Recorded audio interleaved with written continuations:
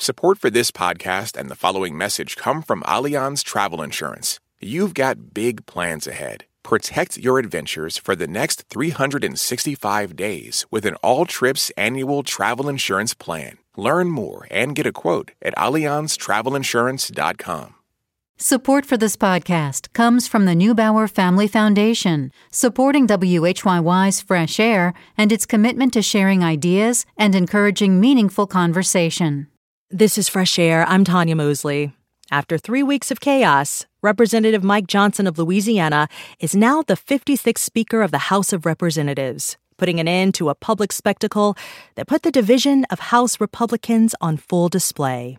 A relative unknown, Johnson was the fourth candidate to put himself in the ring after the House rejected Jim Jordan of Ohio 3 times and Majority Whip Tom Emmer of Minnesota dropped out. This saga and search for a new speaker began after the Republican-led House ousted Kevin McCarthy while in session. It's the first time in U.S. history that that's ever happened. Johnson, now the new speaker, is a deeply conservative lawmaker who opposes abortion rights and same-sex marriage. He also played a significant role in congressional efforts to overturn the 2020 election. He's now the second in line to the presidency. Jonathan Blitzer is a staff writer at The New Yorker and has been following this story. He says Johnson represents a far-right ideology, much like congressional colleagues like Jim Jordan. The difference, he says, is that Johnson up until now has been less visible and vocal. Blitzer's latest article explores the power of Jim Jordan and the factions within the party. It's titled Jim Jordan's Conspiratorial Quest for Power: How the Ohio Republican Built an Insurgent Bid for Speaker on the Lies of Donald Trump. It's in this week's New Yorker. Jonathan Blitzer, welcome back to Fresh Air. Good to be back. Gosh, it was quite extraordinary to see the House fall in line for Representative Mike Johnson. I'm just wondering, based on what we've seen the last few weeks and days, what is it about Johnson that you think allowed him to secure the votes? I think it's a few things. I think one big aspect of all of this is fatigue inside the Republican conference. This has now gone on for 22 days. The House has been without a speaker. The party has lurched from candidate to candidate, and it looks terrible for the party. And I think a lot of members are frustrated. They're hearing a lot of criticism from constituents. And so I really think there was a point at which everyone was quick to coalesce behind this candidate who appealed particularly to conservative members, which speaks again to the second strength of his, which is that as a deep conservative who has a pretty long track record of supporting very conservative causes on everything from social issues to defending Donald Trump during the 2019 impeachment and helping craft the party's argument for refusing to certify the 2020 election. He had a lot of supporters among the factions that so far have been particularly bothersome to the party, that have held out, that have ousted McCarthy. He's someone who could really appeal to the hard right and who at the same time seemed mild-mannered enough to unite moderates who just wanted to put an end to this struggle. Let's talk a little bit more about that because, as you mentioned, he's known as being ultra-conservative, but maybe less antagonistic. What does that mean? He's less antagonistic in the sense that he's less well-known than the real conservative firebrands.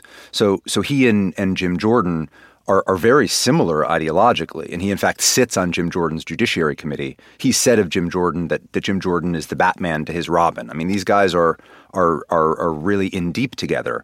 But Johnson has always been careful to plot a course publicly that is a little bit more muted, a little bit less sort of openly confrontational of Democrats and of institutions. And so, for instance, with the 2020 election, while you have people like Jim Jordan essentially explicitly saying that there had been fraud, that Donald Trump's victory was stolen from him, Johnson supports the same outcome. He will also refuse to certify the election, for instance.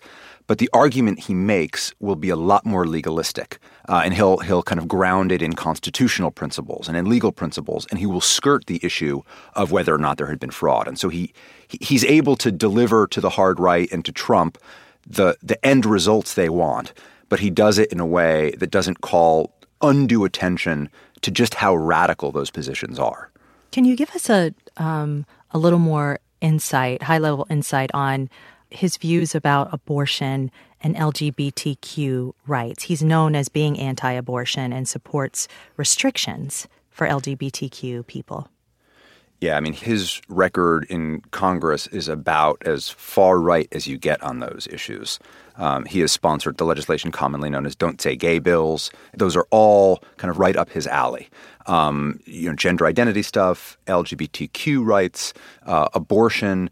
He is a hardline conservative on all of these, and has really kind of made a name for himself. Even before he entered Congress, by the way, he was a lawyer for an organization called the Alliance Defending Freedom, which, you might think of it as sort of a right-wing corollary to the ACLU that prosecutes all of these cases.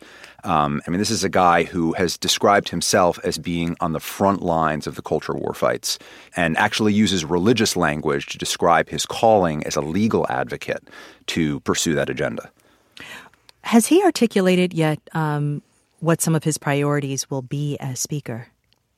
He hasn't said much. And in fact, in his first address to the press as Speaker, he did not take questions, which is revealing in its own right. But I think, the first priority and the first thing on everyone's mind is what's going to happen next month when the government needs to pass, at the very least, a temporary budget measure to keep the government open. I actually think is going to have a lot more maneuvering room on this issue than someone like Kevin McCarthy did. So already people in the Freedom Caucus on the far right of the conference are saying, look, we understand he's inheriting a difficult situation. One influential Freedom Caucus member referred to Johnson as the quote-unquote backup quarterback, which is just to say they're willing to vote in favor of what's called a continuing resolution, a budget measure that keeps the government open longer, which ordinarily members of the Freedom Caucus are very uncomfortable supporting. So he's got some maneuvering room in that direction. He has already called for a vote to further aid to Israel. We'll see what that looks like in practice.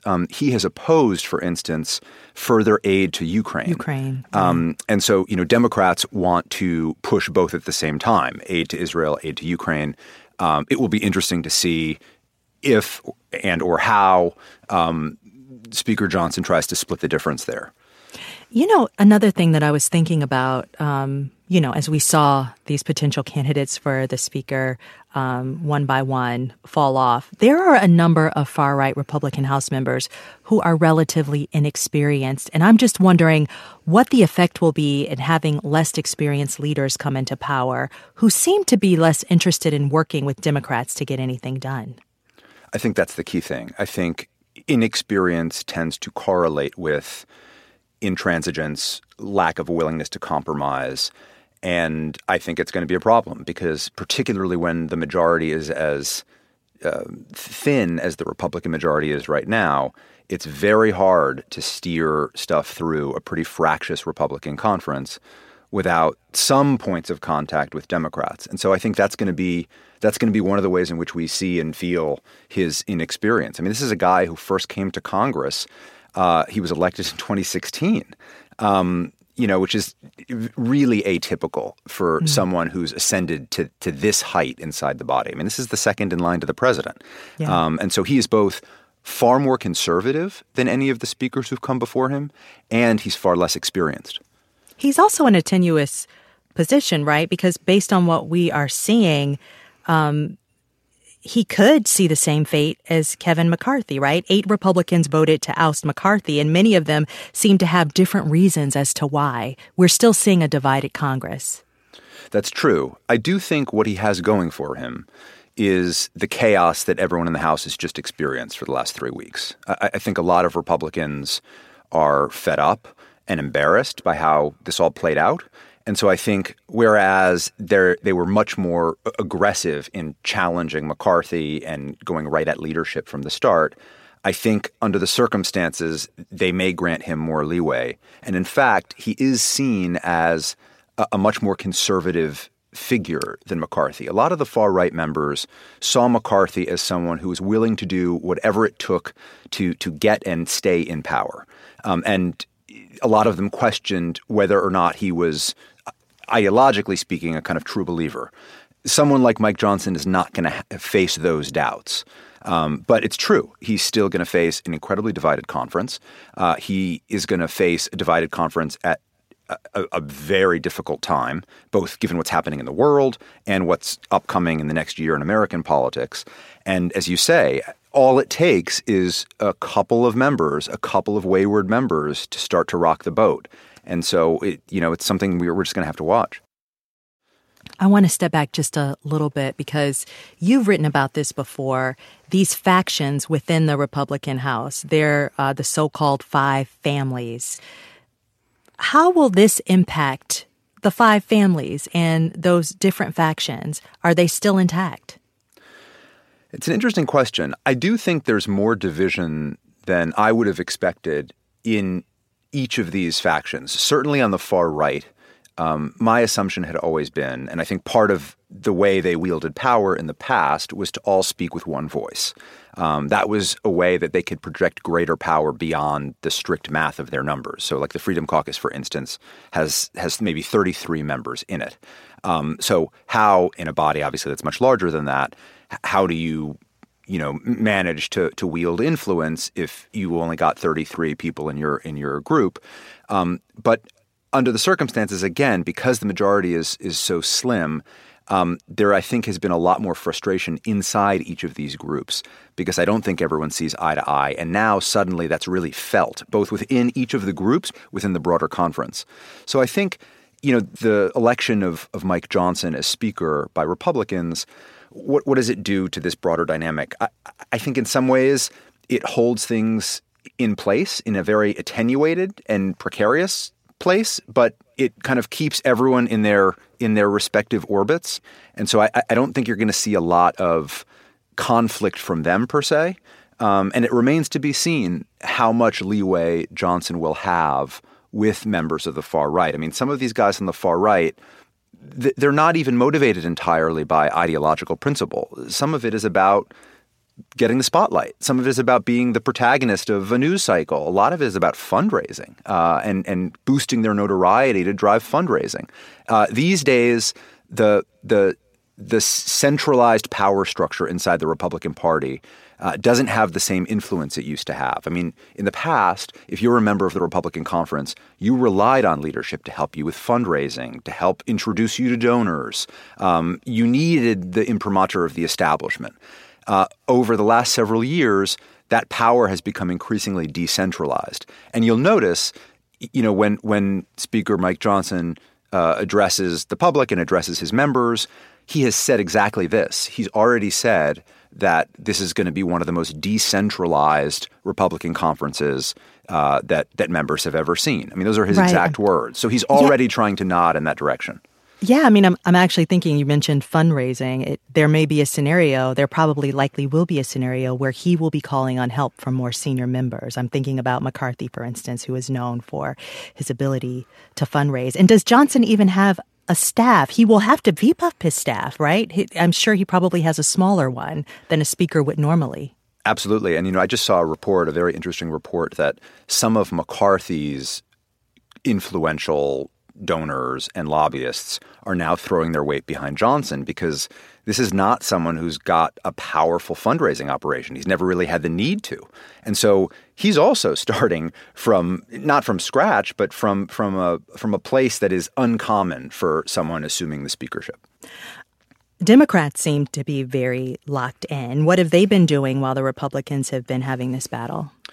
Well, Democrats are seizing on the conservatism of Mike Johnson to assail him as basically an extreme conservative who voted against certifying the 2020 election, who is no different than any of the firebrand ideologue types who have been so notorious and who the public knows more generally. What some Democrats have called Mike Johnson is Jim Jordan with a jacket, because Jim Jordan is known for never wearing a jacket. And Johnson is, just as aggressive, but a bit more polished. And so, Democrats will really play up that fact. And I think, they seem pretty united so far. There are issues that the Democrats will face in the next several weeks and months for example, on Israel and other foreign policy issues that are complicated matters for them to deal with as a party. But right now, we haven't really seen too much meaningful disagreement among them because they have all been locked in on this speaker fight, and they've all kind of been moving more or less in lockstep. As you mentioned earlier, they're tired, possibly, probably embarrassed. But how do you think the last few weeks might impact the election in 2024? I mean, it could not help Republicans. I don't see how it could. I guess the question becomes, will this remain clear enough in people's memories, in the next year, to recall what Republican rule in the House has looked like? It's complicated, too, because we're in divided government. Democrats control, obviously, the White House and the Senate. Republicans are in the House.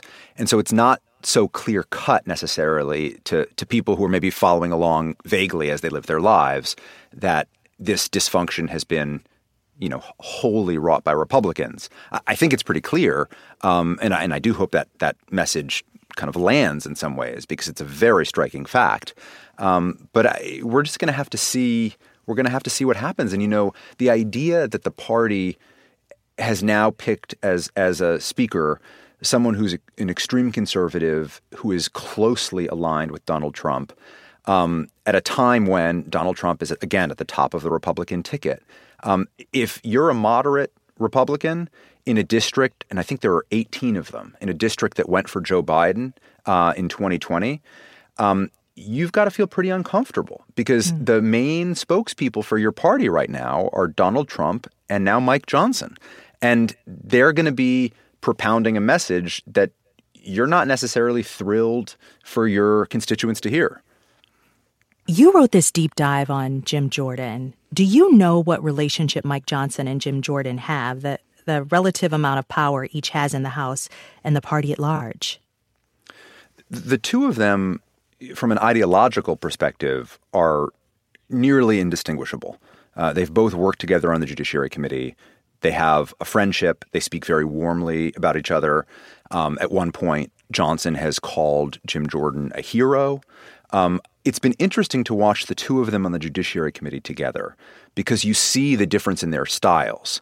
Again, on substance, they are almost completely aligned.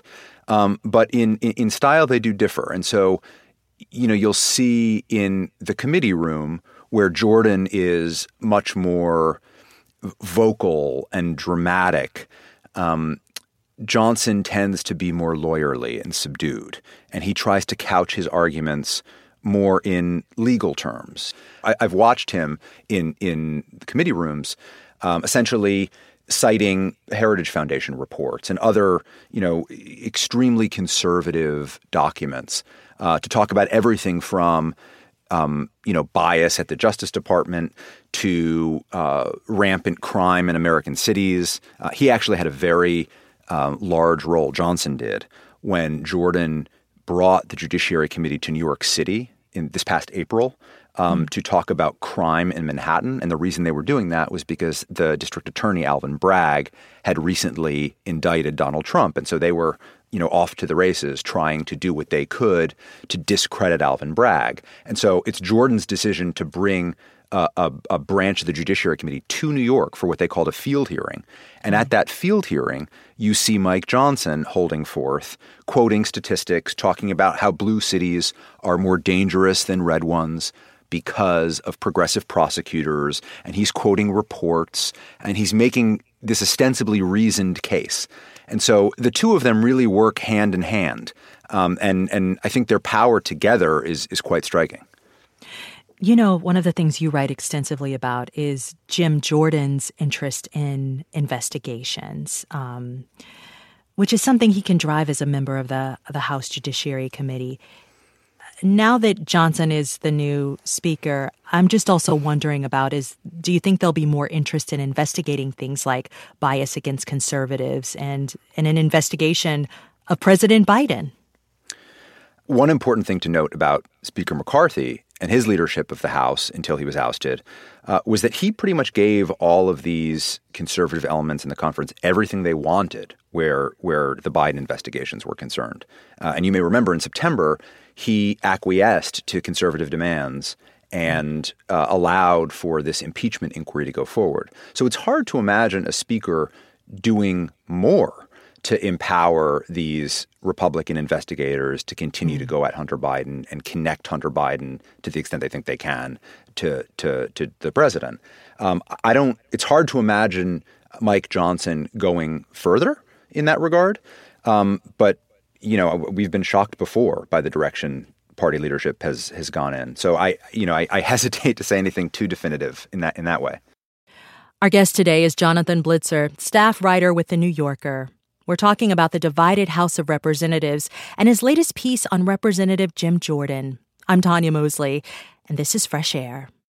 This message comes from Apple Card. You earn up to 3% daily cash on every purchase. That's 3% on products at Apple, 2% on all other Apple Card with Apple Pay purchases, and 1% on anything you buy with your titanium Apple Card or virtual card number. Visit apple.co/card calculator to see how much you can earn. Apple Card issued by Goldman Sachs Bank USA, Salt Lake City branch. Subject to credit approval. Terms apply. This message comes from NPR sponsor, the official Hacks podcast from Max. Join the creators and showrunners of Hacks as they discuss each episode and speak with the cast and crew about the making of the series. Listen to the official Hacks podcast wherever you get your podcasts. This message comes from NPR sponsor, Stearns & Foster. To Stearns & Foster, your comfort is their everything. So they've made a mattress that's irresistible inside and out. Every Stearns & Foster mattress is handcrafted. Every stitch, every layer uses the finest materials, like indulgent memory foam and ultra-conforming IntelliCoils for the coziness you want with the support you need. Timeless quality for your most comfortable sleep. Stearns & Foster, what comfort should be. More at stearnsandfoster.com. The day's top headlines, local stories from your community, your next podcast binge listen. You can have it all in one place, your pocket. Download the NPR app today.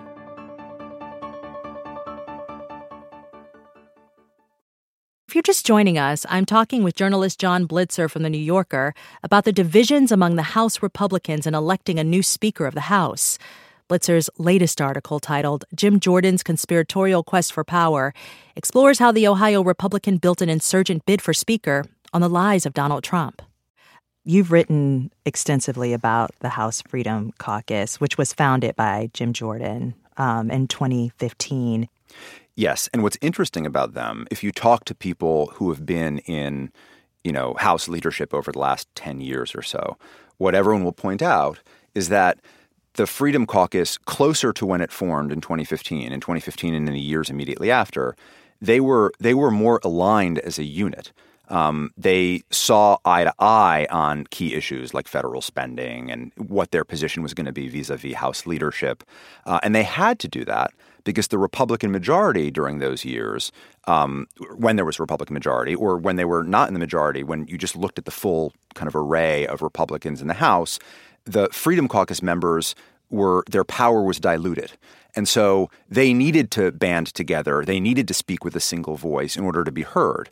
Now what you're seeing is that they're at the peak of their power, but strangely, kind of paradoxically, there's the least coherence in their actual ideological vision. There's the most disparity in terms of what individual members think, because the majority now is so slim that really any few members of the Freedom Caucus can impose their will on the broader conference. So if you talk to members of the Freedom Caucus, for instance, and you ask them what they think of Matt Gaetz, you will not find that he has a lot of friends in the House Freedom Caucus, which, to a kind of ordinary listener who's following politics but isn't deeply, deeply entrenched in the day-to-day rough and tumble would maybe seem surprising. But it just sort of underlines the point that there are a lot of free agents now operating inside the House Freedom Caucus. And so they're as divided as they've ever been, but they're more powerful than they've ever been. Jonathan, you've written this fascinating article that investigates Jim Jordan and what you call his quest for power. But, after reading it, it also made me wonder how much should we attribute Jim Jordan to the current dysfunction that we're seeing? And you kind of just laid this out for us, how this caucus has really operated over the last few years, sowing discord within the conference. I mean, I started this story before it ever seemed possible that Jim Jordan would mount a run for Speaker. But in a way, this is the capstone to the broader story I'm telling in the article, which is, over the years, the conference has lurched farther and farther to the right. And the firebrands on the far right, who, truck in Trumpian conspiracy theories and have deep ties to the Republican base, can really rout the broader agenda of the party. And no one is comfortable crossing them or even vaguely becoming at odds with them. And as the fate of Kevin McCarthy shows, even if you try to do right by the far-right members of the Republican conference, it's still never enough. But what's interesting about Jordan is that, and this is sort of part of the story too, Jordan is someone who went from the fringes of the party as an insurgent, probably the most influential Republican insurgent in the House, to a member of the establishment. And he, over the last, I would say, 4 years, has kind of played both sides a little bit.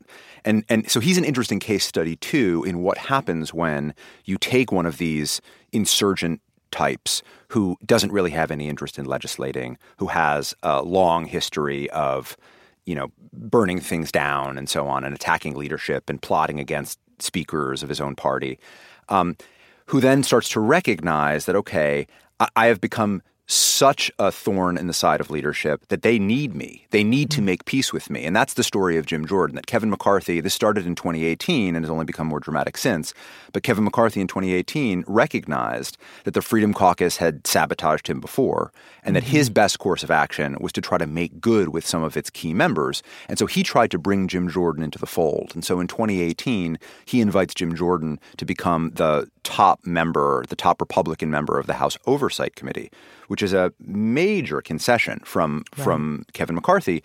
And so now, he's the chairman of the Judiciary Committee, arguably the most important committee right now in the House. He is in charge, or at least coordinating in some form or another, all of the major investigations into Joe Biden. The Judiciary Committee has a budget of $19 million, a staff of over 60 people. The budget is 3 times larger under the Republicans right now than it was under Democrats when they controlled the committee, which shows, again, the calculus of House leadership, recognizing that we don't have much of a chance of passing laws, but we can launch investigations. And so a committee like the Judiciary Committee can be very important in that way. Jordan has all of these resources at his disposal, and in exchange, since 2018, up until the present, he has been a steadfast ally of Kevin McCarthy because Kevin McCarthy has facilitated this path to power. Part of your reporting takes us back to Jordan's introduction to Congress back in 2007. You even go way back to his formative years as a wrestler in high school. I'm wondering, what did those formative years reveal to you about the way he moves in Congress? It sounds almost too on the nose to say that Jim Jordan was a champion wrestler and that defined his outlook, style, approach to life and to politics. But it really is the case. I mean, he was a champion wrestler in high school and in college. And I mean, he's been inducted into the National Wrestling Hall of Fame. This is someone who is a superlative wrestler and who I think it's fair to say, again, at the risk of sounding cliche, he has taken that mentality, the aggressiveness, the relentlessness, the doggedness that you would see in a sport like wrestling to the halls of Congress. And he said it himself. I mean, he has often said, for instance, that, the House Oversight Committee is the closest to wrestling that a member can get to, inside the body. He's always played up that angle, but that has, in fact, very much been his MO. He's got a single track mind. He's got an investigative target. He's got a kind of rhetorical point he's going to make. He's going to make it over and over. He's going to dig deeper than anyone else. No fact is going to deter him. No complicating set of circumstances or factors are going to soften his position. As one person who worked with him once said to me, he dives so deep that once something sticks in his head, it never comes unstuck. Let's take a short break. If you're just joining us, I'm talking with journalist Jonathan Blitzer from The New Yorker about the latest chaos in Congress around the vote for a new Speaker of the House. Blitzer's latest article, titled Jim Jordan's Conspiratorial Quest for Power, explores how the Ohio Republican built an insurgent bid for Speaker on the lies of Donald Trump. We'll continue our conversation after a short break. This is Fresh Air. This message comes from NPR sponsor Redfin. Redfin updates their listings every 2 minutes and gives personalized recommendations based on the homes that you like so you can find the home that's just right for you. You can favorite homes, share listings with others, and even schedule tours with a local Redfin agent all in the app. When you're ready to buy, an experienced local Redfin agent can guide you through the whole process, and they know how to help you win the right home at the right price. So download the Redfin app to get started today. This message comes from NPR sponsor Be My Guest with Ina Garten, a podcast from Food Network. Intimate and captivating conversations with new and old friends. Jennifer Garner, Frank Bruni, Emily Mortimer, and more. Listen to Be My Guest wherever you get your podcasts. This message comes from NPR sponsor Noom. Noom understands that not everyone is starting from the same place and takes that into account. With their first ever cookbook, The Noom Kitchen, you can find 100 healthy and delicious recipes to promote better living. Available to buy now wherever books are sold. One of the things that Jordan oversees is the Weaponization Committee, which McCarthy approved as a concession to Jordan. Can you explain what the committee is and why Jordan wanted it so badly? Well, the history is interesting. The idea didn't start with Jordan. The idea started with far-right members of the Freedom Caucus who had always envisioned of having their own version of something called the Church Committee. So the Church Committee was the committee named after Democratic Senator Frank Church in the mid-1970s to investigate abuses by the national security apparatus in the U.S., the CIA, the NSA, the FBI. And what that investigation looked like in the mid-1970s was the intelligence community surveilling American citizens and actually targeting leftists in the U.S., people who supported leftist causes, surveilling Martin Luther King. That was the kind of orientation of that committee. And it was a watershed moment in American history because it was the first time that the U.S. Congress very seriously and publicly questioned overreach and abuse by the national intelligence establishment. And so there are some members of the Republican Party and the conservative world who have long thought that they need to have their conservative version of that committee. And so for a lot of 2022, even before the Republicans were in control of the House, there had been conversations among certain far-right members of the Republican Party. And the idea was that there would have to be some way. This would be a chance for Kevin McCarthy to show that he was serious about the priorities that the conservative members of the Freedom Caucus had. And so when McCarthy was running for Speaker the first time this year in January and was struggling to get enough votes to become Speaker, there were about 20 holdouts from the Freedom Caucus who said, all right, we'll throw our support behind you, but only if you agree to certain concessions. And there were a range of concessions, but one of them was the creation of what they wanted as a freestanding committee that had kind of a broad remit that could look into how the federal government did things that hurt conservatives. And McCarthy's counteroffer was, okay, why don't we make that a subcommittee inside the House Judiciary Committee, and let's put Jim Jordan in charge of it. And Jordan, of course, for territorial reasons, wanted it because he was planning on launching a lot of these investigations anyway. So he wanted, kind of free reign over this subcommittee. So that's how it kind of took shape. So Jordan is known for villainizing people and stoking victimhood. And one example you give is the case of a computer scientist from the University of Washington. Her name is Kate Starbird. And she and other researchers conducted this study where they tracked online misinformation during the 2020 election. She then, after that, became the target of online conspiracy theorists who claimed that she and other researchers colluded with the Department of Homeland Security to censor millions of tweets during the 2020 election.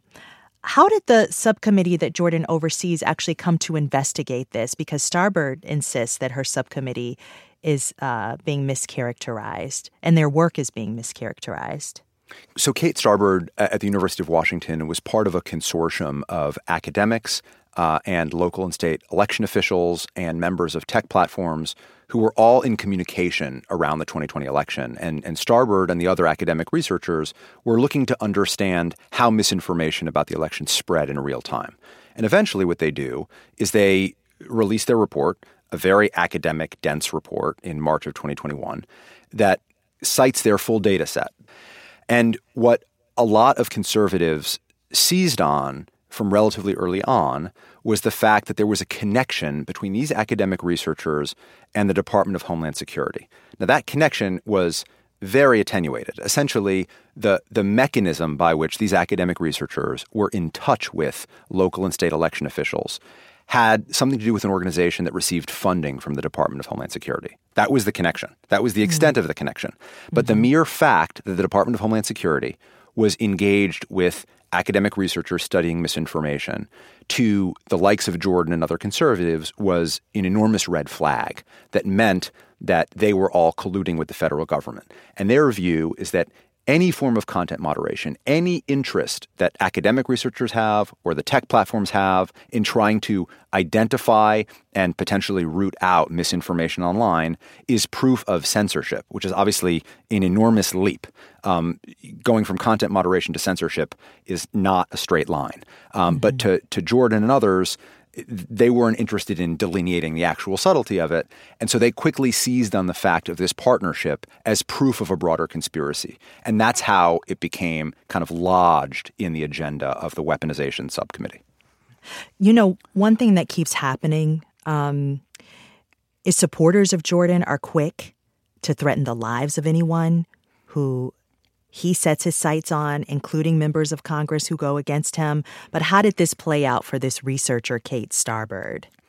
It started, even before Jordan had arrived on the scene, let's say, she started to realize that she was the subject of a conspiracy theory, which was interesting for her because her academic expertise is studying conspiracy theories. So it was this very surreal experience for her. And it started, first with attacks and threats made on Twitter. So she eventually closes her Twitter account. Then campus police at the university where she works comes to her and says, listen, we're getting some strange complaints about you. I mean, outlandish stuff. So she was beginning to see, my name is now meaning something to people out there. And then for her, the really dramatic moment was in the late summer, early fall of 2022.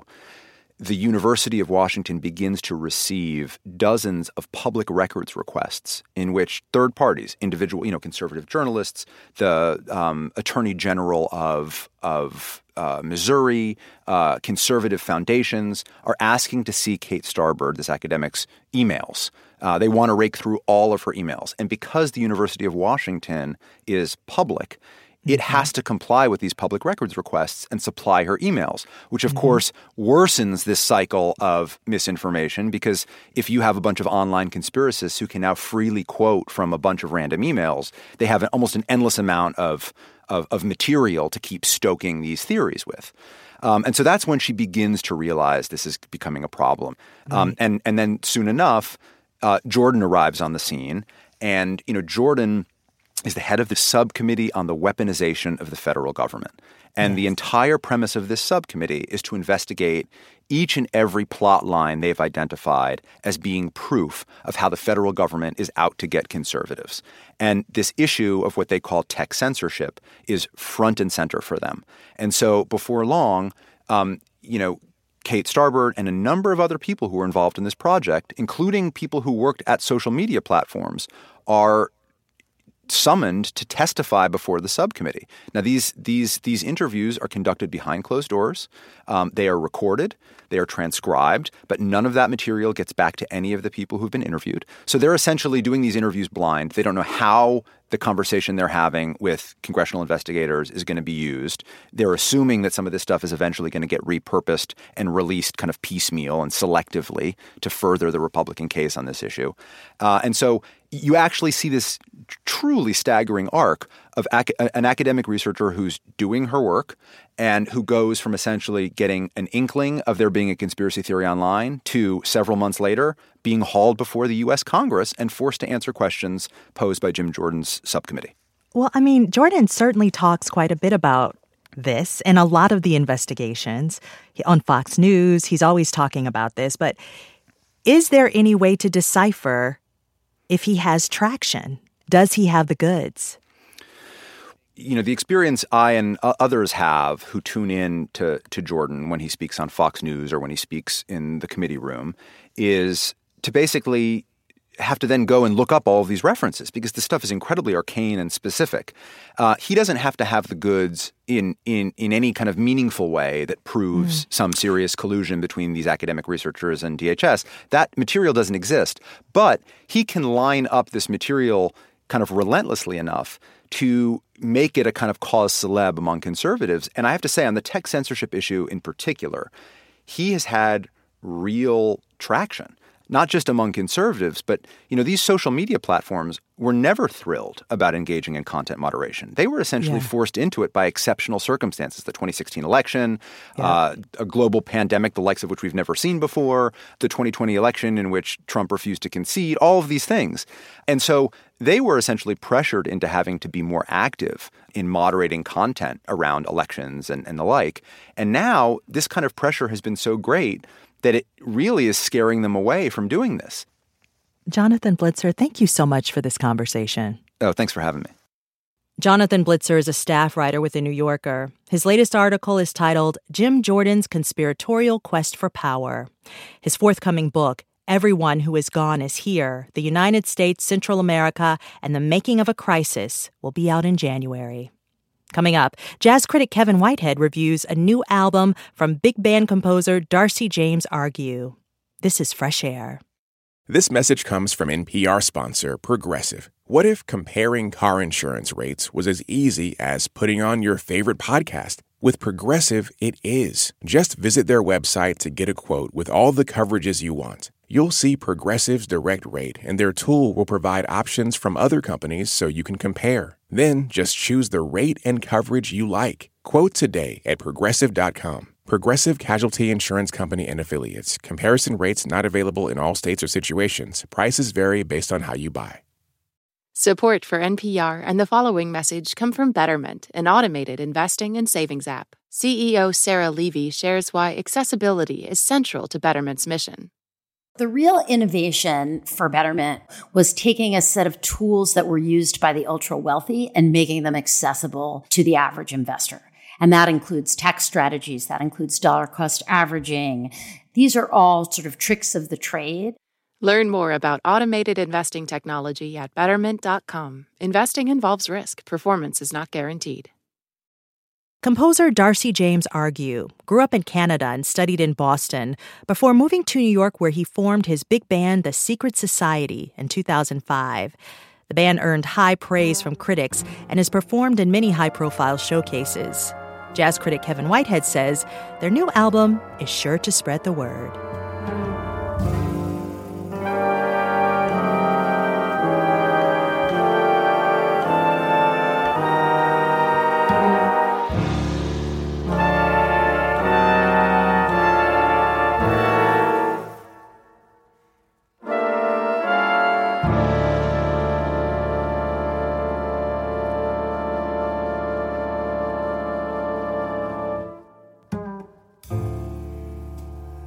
Darcy James Argue's Secret Society on Your Enemies Are Asleep, adapted from an old Ukrainian tune in solidarity. The title of the band's new double album, Dynamic Maximum Tension, references 20th century futurist designer Buckminster Fuller and also the old Charles Atlas Dynamic Tension bodybuilder course. Argue runs a jazz big band, an institution from the last century, but imagines its sound as if big bands hadn't faded away but stayed current. His sleek constructions have well-toned, muscular parts. Bucky Fuller meets Charles Atlas.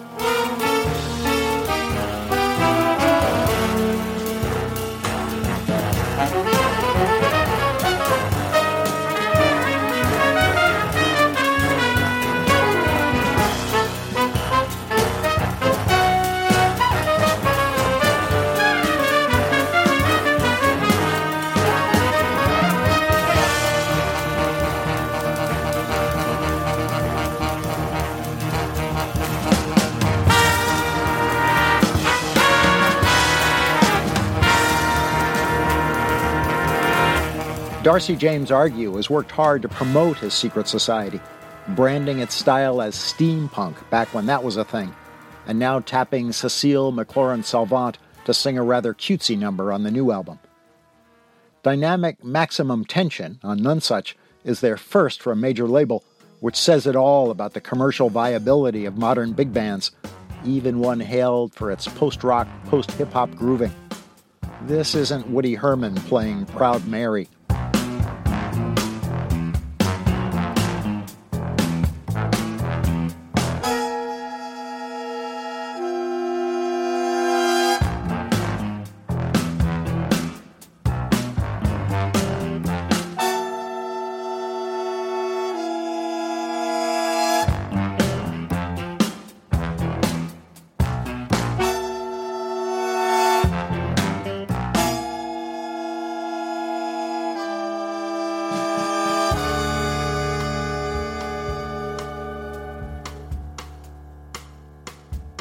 For all the modern touches, Darcy James Argue lets you hear what he inherits. The way he'll suspend a complex superstructure over a syncopated bass lick is straight out of Gil Evans's Time of the Barracudas. And Argue's cushy chord voicings nod to his mentor, trombonist Bob Brookmeyer, whose orchestrations also demonstrated the virtues of restraint, of holding a band back. This is from Argue's tribute to Brookmeyer, Winged Beasts. Ryan Keberly is on trombone, and John Weekon on drums.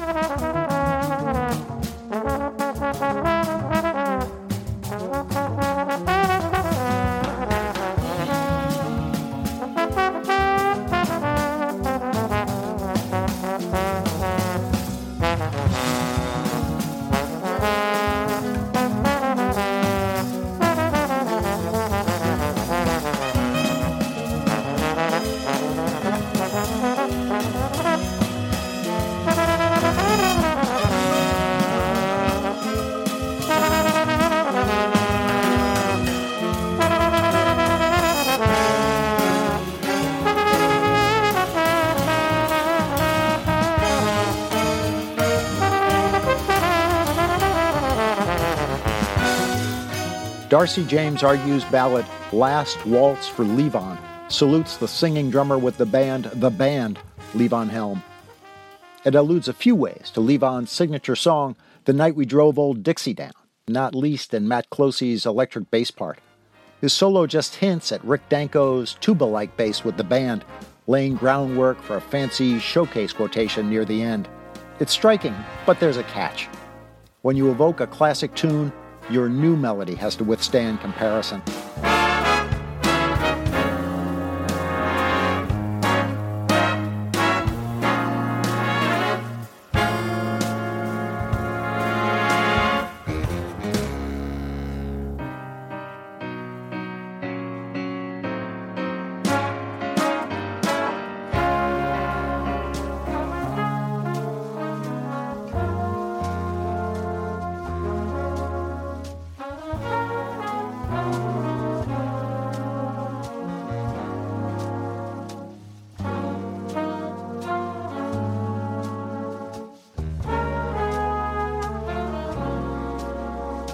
Listening to Darcy James Argue's Secret Society, I'm impressed by the music's clarity, textural contrast, and shiny surfaces, his ingenuity and lively rhythms, impeccable ensemble playing, and fine soloists like trumpeters Ingrid Jensen and Matt Holman.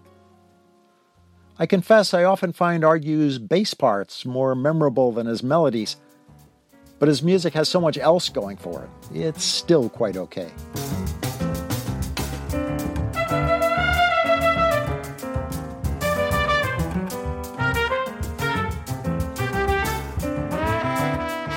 Kevin Whitehead is the author of the books Play the Way You Feel, The Essential Guide to Jazz Stories on Film, Why Jazz, and New Dutch Swing. He reviewed Darcy James Argue's Secret Society's new album, Dynamic Maximum Tension.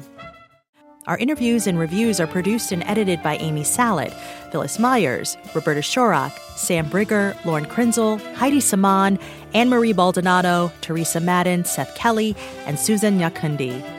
Our digital media producer is Molly C.V. Thea Challoner directed today's show. For Terry Gross, I'm Tanya Mosley. This message comes from NPR sponsor Shopify. Shopify is the global commerce platform that helps you sell at every stage of your business. From the launch your online shop stage to the first real-life store stage, all the way to the did we just hit 1 million orders stage, Shopify's there to help you grow. Sell without needing to code or design. Just bring your best ideas and Shopify will help you open up shop. Sign up for a $1 per month trial period at shopify.com/NPR. This message comes from NPR sponsor Delta Airlines. When you think about it, half the trips the world takes are trips home. Home. What we all eventually long to get back to, no matter what took us away to begin with. Those at Delta know that, because all 100,000 of them are, above all, travelers just like you. It's why they try to make you feel at home long before you even get there. On Wait, Wait, Don't Tell Me, we have very important people on our show and then ask them about very unimportant things. Here's U.S. Treasury Secretary Janet Yellen. We are also reliably informed that among your enthusiasms, in addition to macroeconomic policy, is mobile games. There is some truth in that. There's some truth in that. Join us for the NPR podcast that considers all the other things. That's Wait, Wait, Don't Tell Me.